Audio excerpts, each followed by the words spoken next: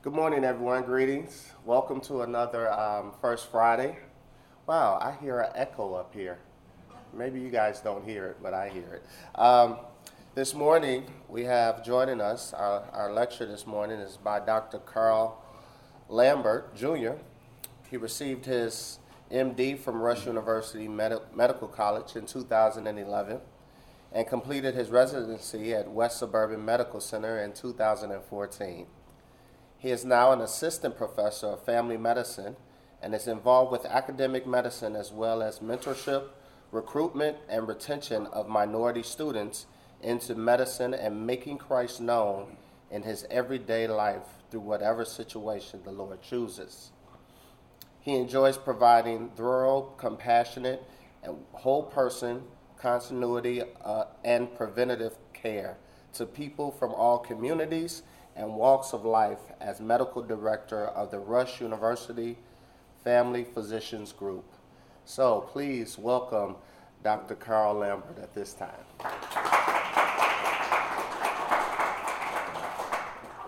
Hey, good morning, good morning.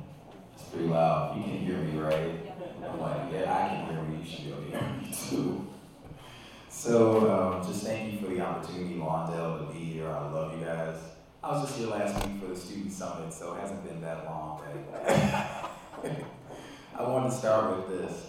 Just this is a verse that I think about when I'm with like-minded, Christ-minded people. So every time I think of you, I give thanks to God because you've been my partners in spreading the good news about Christ. It's right that I should feel as I do about all of you, for you have a very special place in my heart. We have shared together the blessings of God. So just thank you all for what you do, and hopefully this is the time just to be with one another, not rush. I know everyone's busy, so thank you for coming at 7:15, 7:30 in the morning.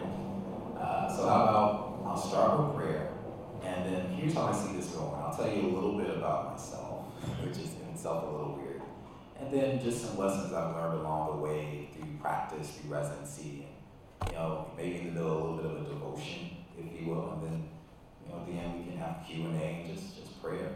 That sound okay? All right, so real low key today.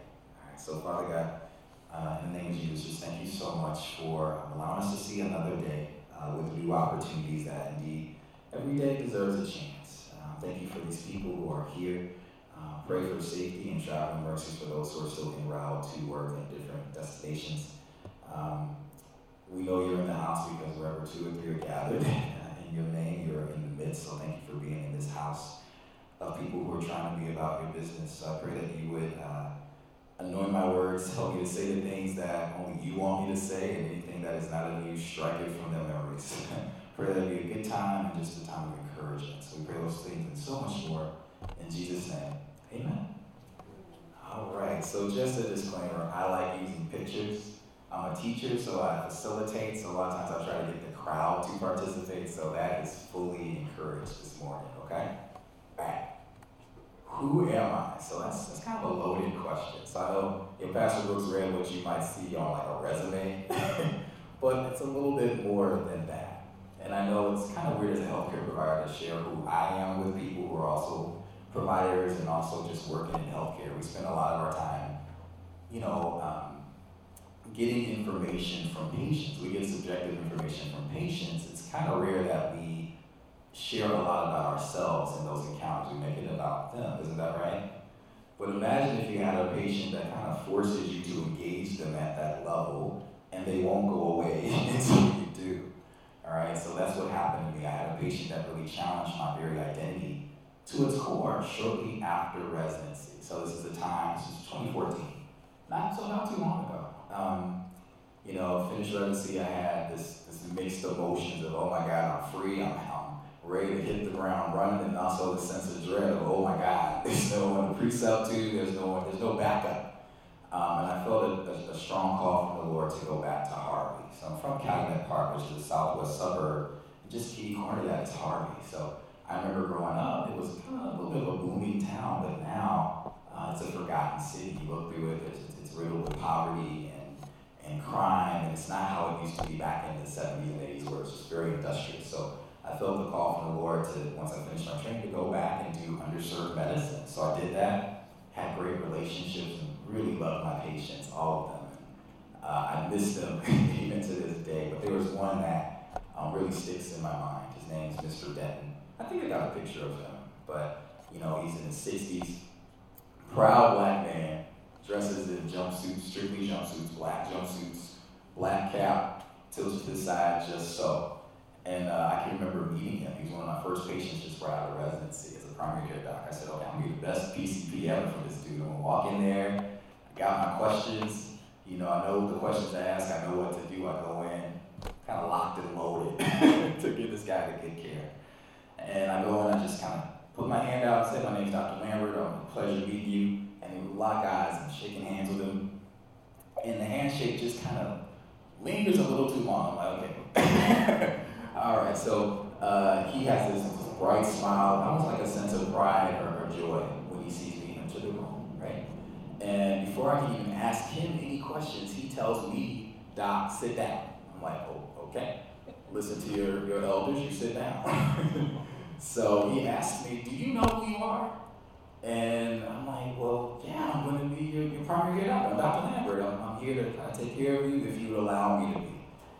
He leans back in his chair, he shakes his head, he says, nah, that's not who you are. That's just what you do, right? Who are you? And I'm like, I'm a nice guy. I don't know. In the back of my mind, I'm like, I'm thinking of what tests I need to order for this dude because I don't know where he's coming from. And then he leans in close to me and he points in my chest. And he says, Doc, you are a unicorn. And then there's silence in the room. It's like, okay, I'm going to get a CAT scan on him. Any mental status exam, I'm like, I don't know where he's coming from. So keep in mind, this is 2014, okay? Just so happened that the AAMC, the American Association of Medical Colleges, they released this really great report about altering the course, black males in medicine. And there was this really startling statistic in there that I thought about when he said this unicorn thing. So, despite all the pipeline programs and resources and governmental assistance and all these things that I've even been a part of going through my, training, that there's one demographic group, black males in particular, where the number of males who have matriculated into medical school, saying 2014 is less than the amount that matriculated in 1978. So in 1978 it was about 550. 2014 was about 530.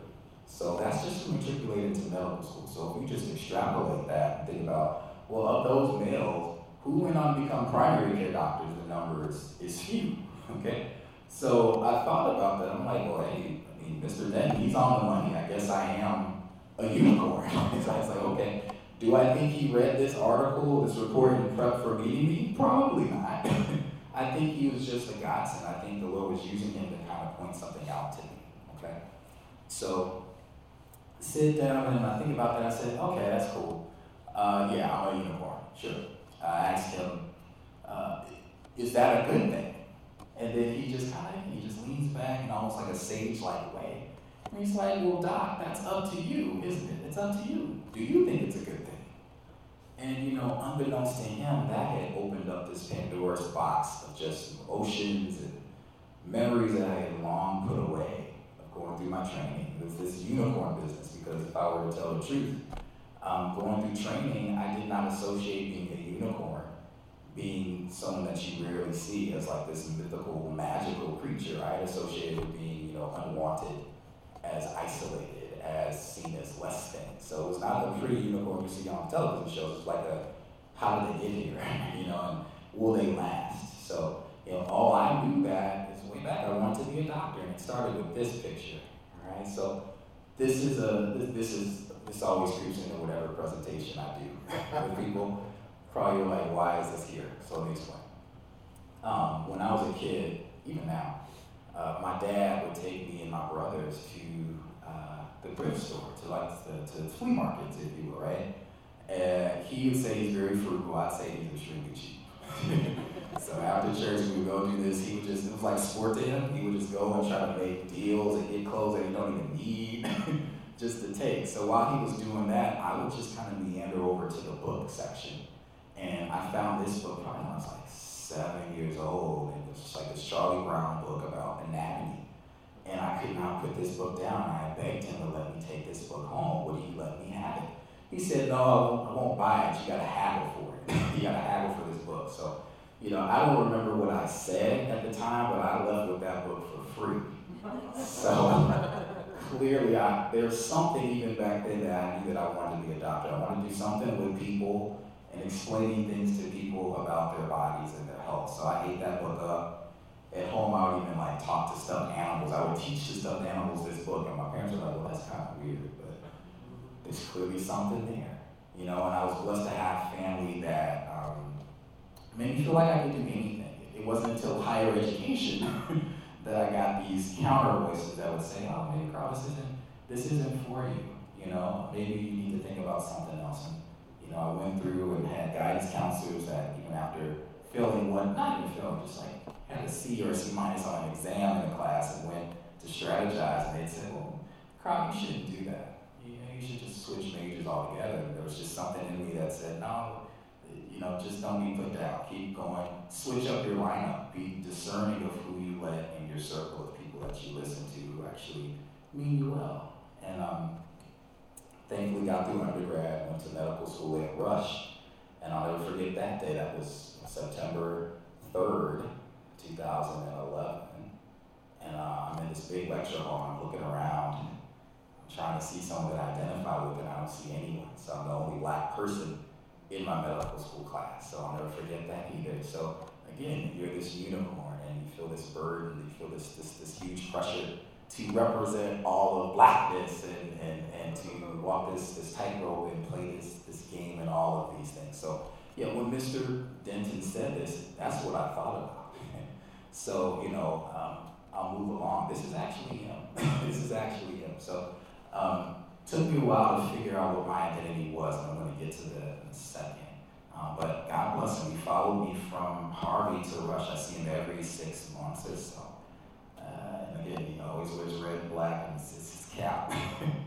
And every time I see him, he asks me, do you know who you are? And I say, well, it took me a while to process it, but now I do, and it's a good thing. It's a good thing. So I'll tell you why that is. So this starts with the lessons. First lesson that I had to learn going through is identity, okay? So here's some verses.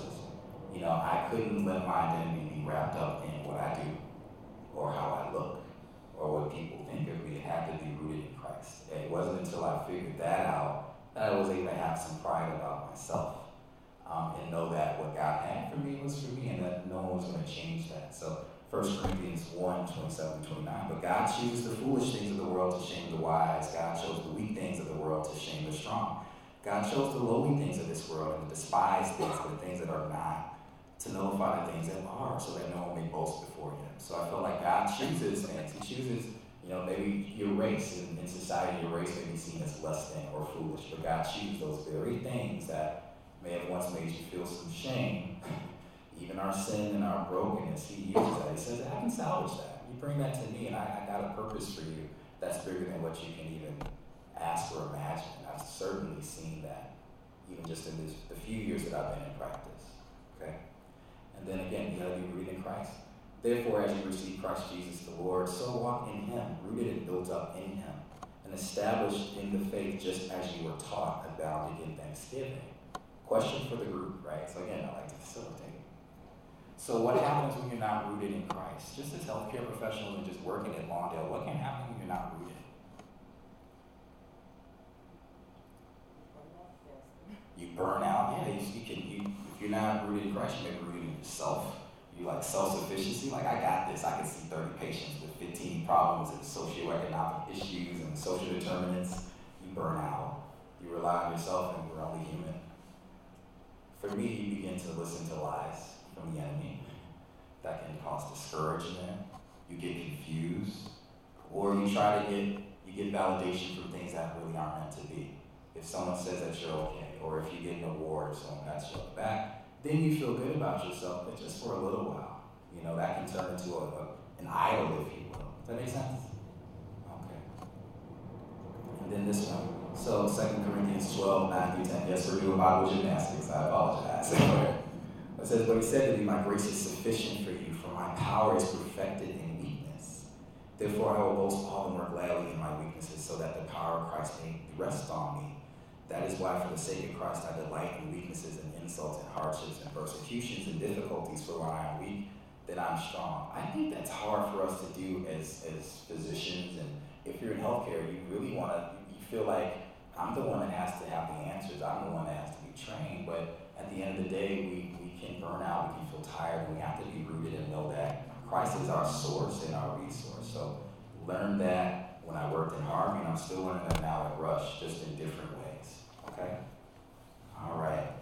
The blessing of adversity. At first, I was like, again, I don't want to go through tough stuff. I just kind of wanted to float through training and like just be under the radar, but clearly that did not happen. I like stuck out like a sore thumb wherever I went.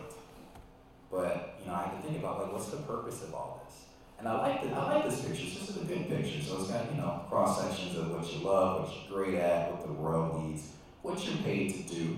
And you got passion, mission, profession, and vocation, and in the middle is your purpose.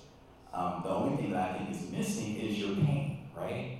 A big part of your purpose is your pain. So the things that we try to hide, the things that we're ashamed of, the things that people don't even know except you and God, don't be surprised if that plays a part in what you do moving forward. So again, I'm at Rush now, and feeling alone back then helps me to minister to students now who feel the same way, right? Feeling that pain of just being the only. So I would add pain to that as a part of your purpose. So don't hide from that. I had to kind of lean into that and not be ashamed of that. That makes sense? Yeah. All right. So for another thing is adversity fuels your ministry and purpose. I mean, adversity, you got two choices. You can either cower, you can be passive about it, you can pretend it's not there, or you can use your walls as a door. You can create into a door to do more and bring people along the way. Okay?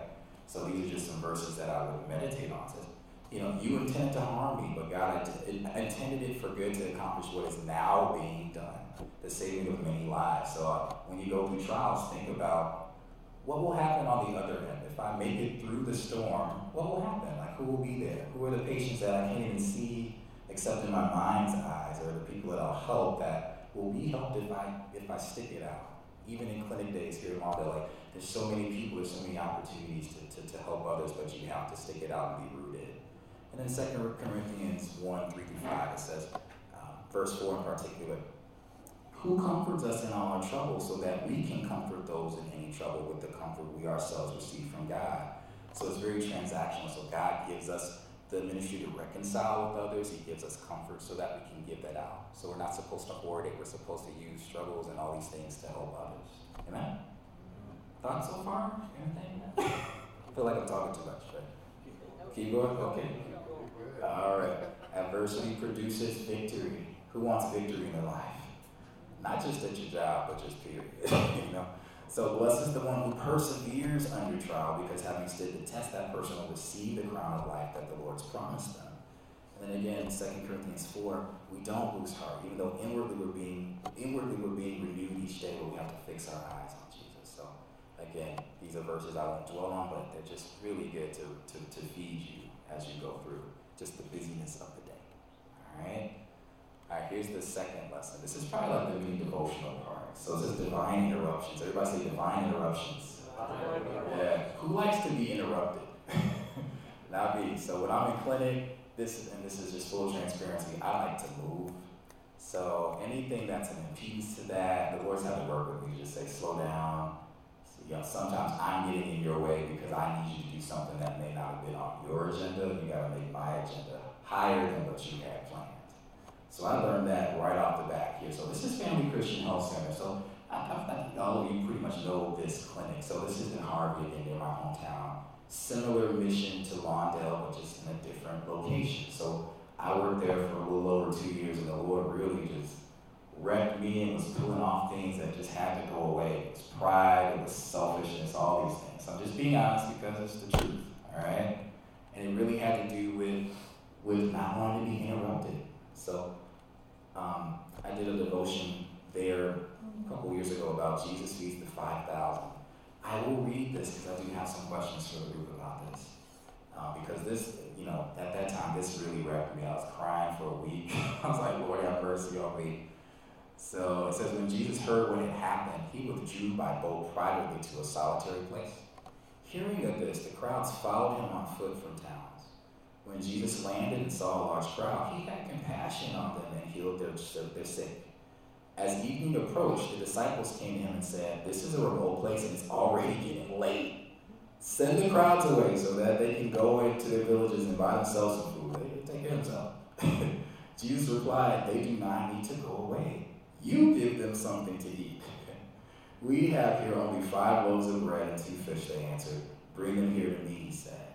And he directed the people to sit down on the grass, taking the 5 loaves and the 2 fish, and looking up to heaven, he gave thanks and broke the loaves. Then he gave them to the disciples, and the disciples gave them to the people. They all ate and were satisfied. And the disciples picked up 12 basketfuls of broken pieces that were left over. The number of those who ate was about 5,000 men, besides women and children. So, huge miracle here. There's so much to unpack here. I got some questions. When's the last time you had a divine interruption? How do you usually feel when they come upon you? This is for the group. I see someone shaking their head. I'm not feeling that. What else we got? So let me explain why I can share this verse, right? I had this reputation there that if a patient was beyond their grace period, that I'd say, yeah, send them away, or just reschedule them. I'll see them tomorrow, or whatever. And there was one day where my front desk staff had said, "No, Dr. Lambert, you really need to see this person." All right, I was like, "Okay, we'll just put them in the room and I'll go see them." And it was this woman, she's probably in her 40s, and she came in, she had fatigue, really like constitutional symptoms, weight loss, did an exam, wouldn't you know, she had a breast mass that was found to be stage 3 breast cancer. Praise God, she's doing okay. That was a whole story in and of itself. But thinking about that, at the end of the day, I had to really just reflect. We're so busy seeing patients. Like, I could have seen 20 or 30 patients that day. And at the end, we would give our sheets to our front desk staff. They would account for the patients we saw. And I thought about what if the Lord was to do an account on the patients that I see? Would he be pleased with what I did? So he could say, "Yeah, Carl, you saw the 20 and the 30, but you didn't see that one." And on his agenda, I wouldn't have done a very good job. And to think that had I been rushing, I would have missed an opportunity to really help minister to a woman who really, really needed it. Probably of those many patients I saw that day, she probably was the one that was the most in need. And I had gotten to such a callous state that I almost missed out. I almost forgot what it is to even be a physician, and why I was even in that setting in the first place. And the Holy Spirit really dealt with me big time there. And it was like, "Carl, if you don't fix this, I'm not going to use you. You're going to have some hard times." And I was like, "Oh my God." So I had to apologize to my staff. I had to apologize to patients in the past. I really had to do some stuff before I even transitioned to Rush. You've never been in that situation before? You just were so rushed that sometimes you missed out on opportunities to really minister to people who were in greater needs than you. You feel like sharing? I see a lot of nodding heads. That's okay. That's okay. And then this is the other verse. So the man healed at the pool of Bethesda. So if you were at the student summit, this was actually one of the workshops that we did. So I don't want to belabor this, but this is the man who, probably familiar with the story, the man who had been at the pool for 30 some odd years and said, "No one would put me in, no one would do this." And Jesus says, "Do you want to be made well?" And the guy's like, "Well, yeah." And he says, "Be healed." So I wonder, how many times are we feeling that same way when we're at the pool? How many times do we need Jesus to come to heal us and to be made whole? How long have you been at your own Bethesda? And do you want to be made whole? That makes sense? Yeah? Okay. Some other ones. So Jesus had compassion, and lives were changed, paradigms were shifted, and shackles are broken. And guess what? When I give in to divine interruptions, when I say, even if I'm initially frustrated, like, fine, I will do it, and I'll do it gladly. That was a progression. Went from, yeah, I'll do it, to, no, that's fine. Like, it's probably something that happened, probably misunderstanding. Yeah, I'll see them. These are opportunities for me to really minister to patients. That's a really concrete way to show the love of Christ, that even though you're late, many times we're late in our relationship with God, we're broken, we don't do what we're supposed to do, but Jesus says, "Hey, you're right on time. You're right on time. You're not too late." Okay? Another question. These are just a reflection. Do you imitate the compassion of Jesus where you are now? And how so? And do you find your way to someone else's pool of Bethesda? And if so, how? So just think about those things. All right? I've learned to be prepared for divine interruptions, expect and embrace them as they're an opportunity to imitate the compassion of Jesus. So 2 other verses, Ephesians 2 and 4, we're God's workmanship. So if we don't represent that, who else will? Okay? And that we're here to do work. I had a co-resident that would just say, hey, it's hard, but we're here to do this sort of work, even though it can deplete you. Again, our source is Christ, so it's going to be okay. And then finally, when we go through tough times and we have these interruptions, it drives us to meet people at their point of need. There's something very healing, even for me as a provider, to do that. There's an exchange. Like, I feel like I'm helping the patient, but at the same time, I get fed at the same time. It's kind of an odd paradigm, but I really do feel like I'm doing the Lord's work, and that's good, even though I'm tired and beat down at the end of the day. It's okay. And then I love this. The Christian message becomes authentic. You know, when you have to suffer, man, that becomes something authentic. Does that make sense? Yeah? Okay. All right. I'll put this in twice for whatever reason. Okay. Here's the next lesson that I had to learn. Taking risks. I do not like taking risks. As a physician, I like to do stuff that tends to work. I don't just give medicine and say, yeah, I think it's going to work. Yeah, try it. Let's see what happens. But the Lord's been stretching me so far to take risks. And there was a couple things about that. You know, God ordained opportunities. Sometimes they're proposed as a dare.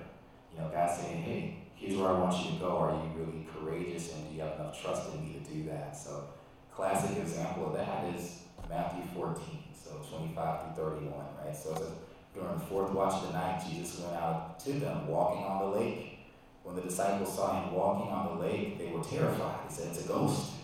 But Jesus immediately said to them, take courage, it's I. Don't be afraid. Lord, if it's you, Peter replied, tell me to come to you on the water. Come, he said. Then Peter got down out of the boat, walked on the water, and came towards Jesus. But when he saw the wind, he was afraid, and beginning to sink, cried out, Lord, save me. Immediately, Jesus reached out his hand and caught him. So, anyone ever felt that way? That God's calling you to do something, but it's a little scary. It's like out in the deep water. So I had a couple examples of that. The big one was going back to Rush, right? So again, I told you I was at Family Christian for about 2 years. And it was good. I had great relationships, but I got a call about just different opportunities to help with admissions and also to teach. And in the busyness of seeing patients, I had almost forgotten about that Charlie Brown book. And there was one day I was driving to work and I was thinking about that call, and that book, that image came to mind. I pulled over and I was like, okay, I think this is something that I really need to consider going there. But there's a risk with that. So I'll just ask the group, what's the risk? What's the risk of leaving somewhere to go to the unknown? What's the risk? Don't fail. Failure, the unknown. And keep in mind, I had been in Rush. When I left, I was like, I ain't never going back here. This is great. You know, I knew what it was, but I also felt a strong pull from the Lord to say, no, I need you to go back there. You're on assignment now. There was fear, there was angst. I had great relationships. My first job was wonderful. I felt like working with family at the time. That was the first time I felt that way. Like my MAs, we fought, we laughed, we cried, all these things. So the fear of giving that up to go somewhere where I may not have it again. Because for me, belongingness and rejection is a huge part of my narrative, and I have to acknowledge that. So facing that again, that made me fearful. Okay? Would I be smart enough to do this? Would I be, keen enough to really meet this challenge? So these are all the fears that I had. But I reflected on a couple of verses. So Nehemiah 1 through 11. I'm not going to read all this except what's in purple. Nehemiah is one of my favorite books because he's a go-getter, and he had the heart to go somewhere where he was needed. He asked, how are my people doing? And they said, not so well. And he was moved to actually go back and do something about it. And said, now it happened in the month that just left, the 20th year, as I was in Susa, the citadel. Then Hananiah, one of the brothers, came with certain men from Judah, and I asked them concerning the Jews who escaped, who had survived the exile, and concerning Jerusalem. And they said to me, the remnant there in the province who survived the exile is in great trouble and shame. The wall of Jerusalem is broken down, and its gates are destroyed by fire.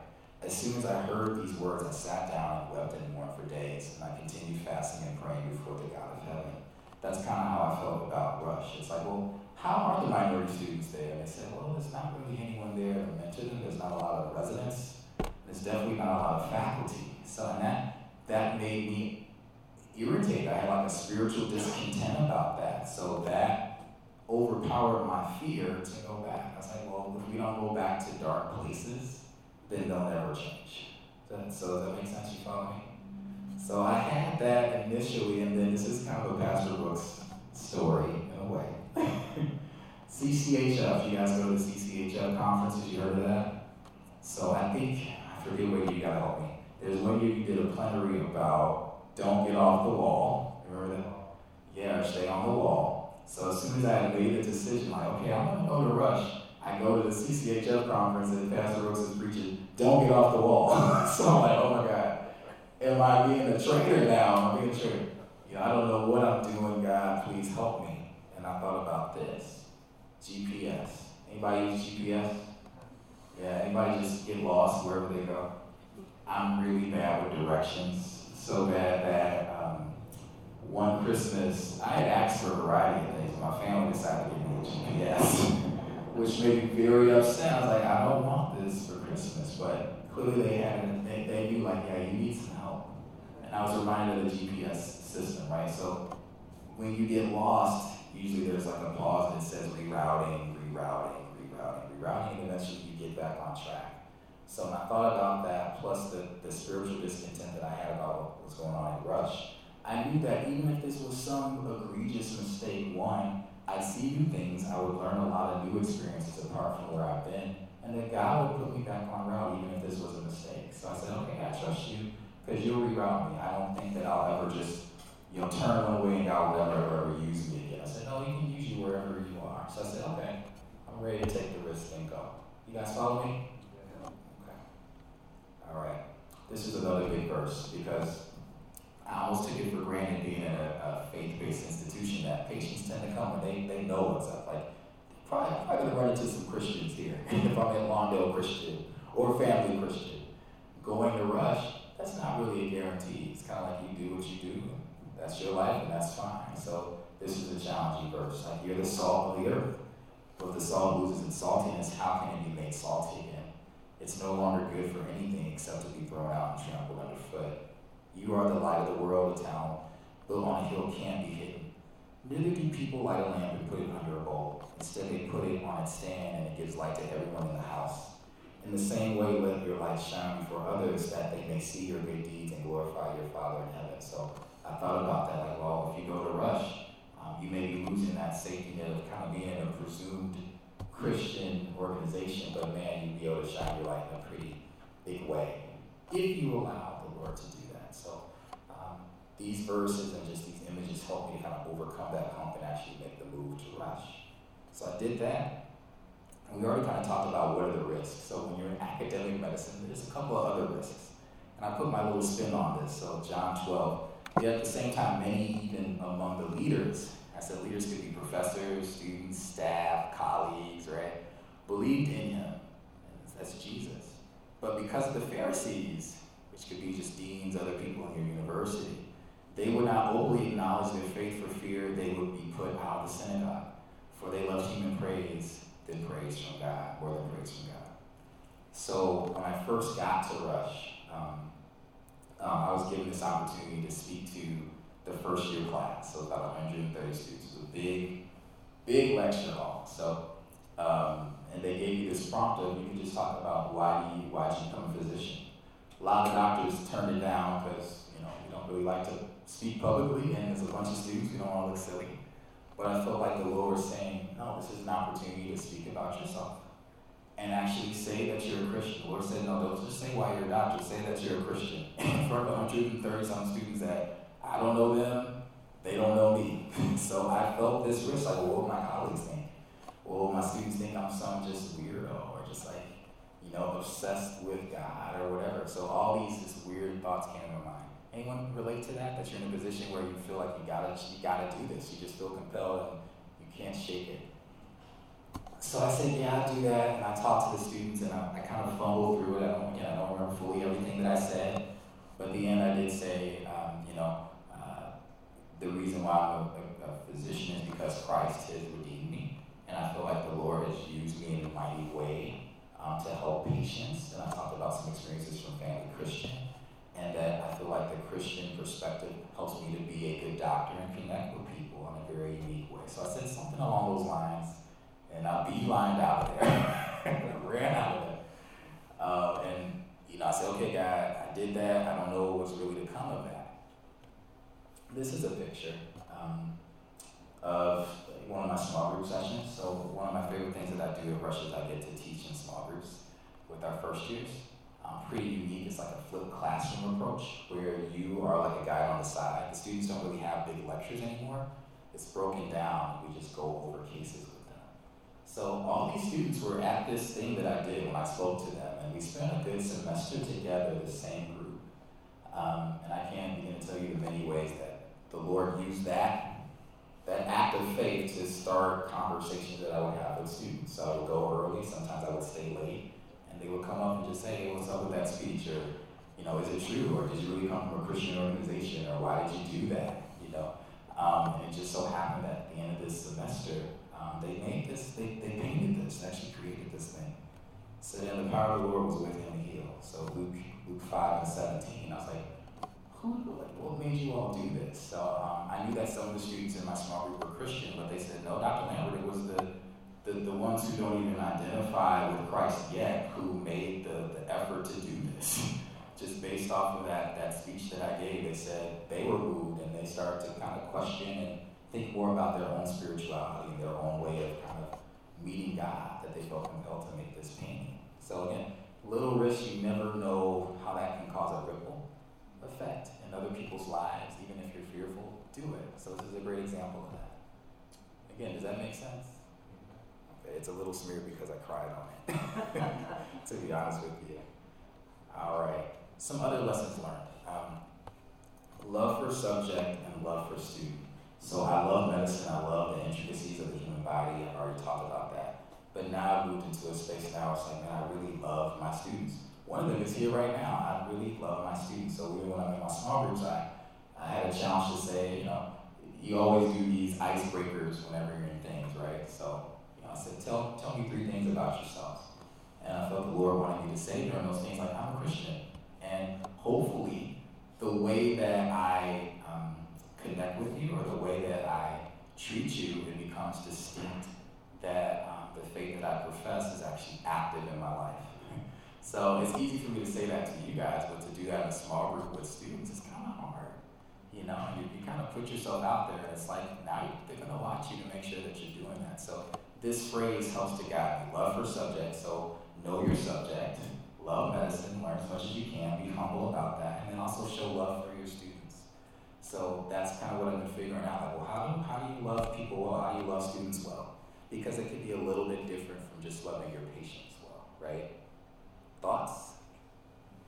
So I just thought this was a funny meme. I like funny memes. So every time I have a session, I ask them, do you have any questions?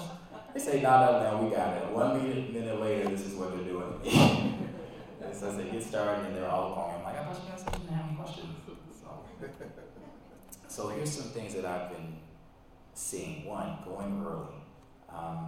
When I first started teaching, some of the teachers said, Carl, don't go early, don't ever go early. It's murder. You're going to be sitting in the room, they're going to be looking at you. You're going to be looking at them, it's just going to be silence. You don't have anything to relate to them about. You're old, they're young, don't go early. But I said, no, I'm going to go early anyway, because I live about an hour and some change away from Rush, so my commuting time, I just tend to get to class like 15 to 20 minutes early. So again, the conversations that I have with students is just amazing. So again, I had one student, we talked about God's relationship as far as like sexuality. How do you rectify that? Also, there are students who are Christian, but they're afraid to really say it. And I had times to like pray with students before exams, before quizzes, just all these just random opportunities just to kind of sprinkle in how faith is informed in my career and my daily goings with students. So going early has been extremely powerful. Allowing students to see me in real life. So I have students in class, but I also have them when I see patients. They're beside me. I'm sure at Lawndale you have that. So yes, students with you all the time. So that's precepting. So using precepting as discipleship. So students see me break down. They see me pray with patience. So I try to instill with them the ability to, again, which I put here, inspire, equipped, and be out there as servant leaders. Not just having content, just knowing things, but also using that to actually minister to people fully, including spiritual. I mean, we ask all sorts of questions to patients, so I want my students to be more comfortable asking about spiritual matters as well, okay?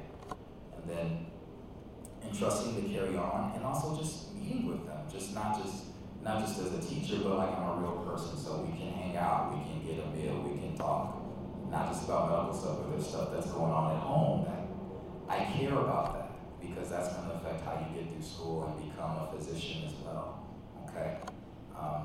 Seeing work as a reconciliation. If you're in an underserved area, and even though Rush is on the west side, they could probably do a little bit better of a job with this, but seeing work as reconciliation and instilling justice in what you do is something that I try to instill in my students as they precept with me. And also lamenting about how things are not good, and wrestling with, like, well, why are we in this state of affairs? Why do we have a system that works the way that it does? Does that make sense? Yeah. Okay. So 2 Timothy 2:3-7. It says, sharing the suffering as a good soldier in Christ Jesus. No soldier gets entangled in civilian pursuits, since his aim is to please the one who enlisted him. An athlete is not crowned unless he competes according to the rules, and it's a hardworking farmer who ought to have the first share of the crops. Think over what I say, for the Lord will give you understanding in everything. I think to have these three qualities is great in whatever you do, but certainly healthcare, you got to have this sort of tenacity and just steadfastness in what you do. Okay, not going to read all this, but this is just, I think this is something that's a mission for all of us, especially if you work with somewhere like Lawndale. It says, loose the chains of injustice, untie the cords of the yoke, set the oppressed free, that the Lord will allow us to do that. He will guide you, He'll satisfy you in these things. You call, He will answer. So sometimes I give these verses out to students, so usually these are my third year students. And then finally, again, we go over spiritual history. So in the third year students, they have to do a rotation at outpatient clinic. So usually my job is to kind of coordinate the schedule and also talk about spirituality and how you can get a spiritual history and that's okay. And just different history-taking tools, okay? Anyone ever heard of grace prescriptions? Yeah, so some of this is kind of borrowed from that. This was published in the American Academy of Family Physicians, but I said, no, this is grace prescriptions type stuff. Just ways to broach questions of spirituality with your patients. So, there's the FICA, there's hope questions. So asking patients what gives you hope. Are you part of a religious community? Do you have beliefs? Can we talk about them, saying, hey, well, that's important to me too, or if you ever go through hardship, let me know. I tend to pray with patients, or pray for them, me and my wife, and if there's concerns, you can tell me that, we'll do that. Make sense? So I guess it sounds a little bit like making these things less weird for students has been really helpful, because they think that it's almost like taboo to even bring this up, okay? Here's some of the benefits of doing that. So, it's incredibly powerful and enriching to talk about spiritual matters with your patients. It's not illegal. It's totally fair game. You build trust and rapport. You broaden the relationship you have with your patients. And it helps them to tap into an effective source of healing. And then again, as a physician or a healthcare professional, it provides renewal, resiliency, and even growth as you move forward and become more confident in doing those things. Make sense? All right, I think this is the last lesson, because I think we're doing okay on time, I think. 8:05? Yeah. So this is what I learned. Every day deserves a chance. Everybody say, every day deserves a chance. Every day deserves a chance. I don't know about you, some days I wake up and I already have just thrown that day away. I know this day's going to be a mess.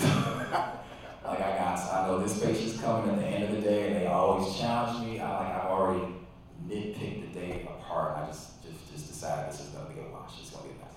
Well, I've learned that every day deserves a chance, no matter how you perceive it. So, again, sometimes we're on E, and there's many reasons for that. Like, we can operate out of margin. We try to do things in our own strength, and so on.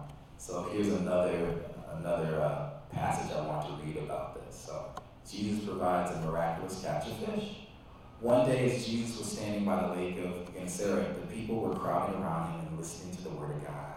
he saw at the water's edge 2 boats left there by the fishermen who were washing their nets. He got into one of the boats, the one belonging to Simon, and asked him to put out a little from shore. Then he sat down and taught the people from the boat. When he had finished speaking, he said to Simon, "Put out to the deep water and let down the nets for a catch." Simon said, "Master, we've worked hard all night and haven't caught anything. I'm behind in my charts. I got one patient here, there's 4 people waiting and all that. But because you say so, I will let down the nets." When they had done so, they caught such a large number of fish that their nets began to break. So they signaled their partners in the other boat to come and help them.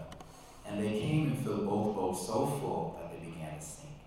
When Simon Peter saw this, he fell at Jesus' feet and said, "Go away from me, Lord, I'm a sinful man." For he and all his companions were astonished at the catch of fish they had taken. And so were James and John. Then Jesus said to Simon, "Don't be afraid. From now on, you will fish for people." I love this passage because this is a redemptive passage, right? Because what had happened prior to this, anybody know?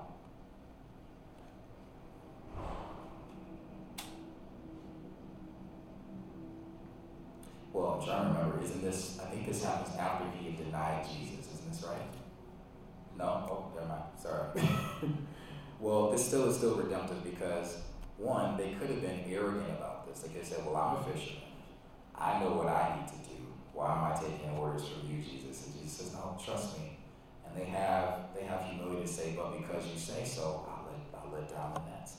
They gave it a chance. They gave this a chance. Amen. And they had a reward that was far greater than what they probably would have done on a regular day of fishing. Anybody see that? So just some things to ponder. What is your first thought when you run out of fuel? And how do you respond? Is it like the disciples in the previous passage that said, "No, it's late, they need to go away"? Or is it more of like, "Okay, well, if you said so, we'll do it, even though I'm tired"? Any thoughts? Depends on the day. Sometimes you get it right, and you say because you said so. Mm-hmm. Some days you get it not right, and you're like the disciples in Matthew 14.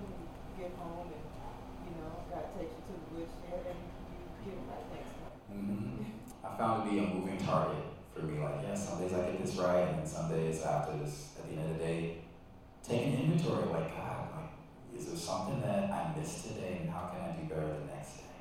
All right. And in similar vein, how do you approach frustrations in your everyday life? Having a nevertheless attitude is powerful.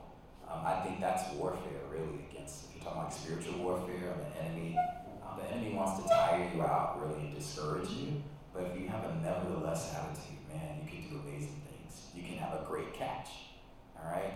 Some other things that I do when I'm depleted, I look back at previous victories and miracles he's done in my life, and that just makes me excited. Things that he's done in my patients' lives, because again, I see so much struggle and pain, and yet these patients that I encounter, they're so resilient. And it allows me to journey with them and just see God's goodness job, not just in my life, but also in theirs. And that helps me to go on and help other people. Praise is just an acronym. Praise, repent, ask. Ask God. Sometimes we don't get because we don't ask in the first place, and then yield. Finally, rely on the Holy Spirit, and then remember your community. This sort of work requires community. It's a team. So encourage one another and continue to serve. Look out for one another. There was a First Friday several months ago that talked about this, about having community and transparency in what you do, or else you can lead to burnout. And finally, you have to work on this. Don't grumble, don't complain, because that doesn't do anything. That just saps your energy even more. Amen? All right. Comfort.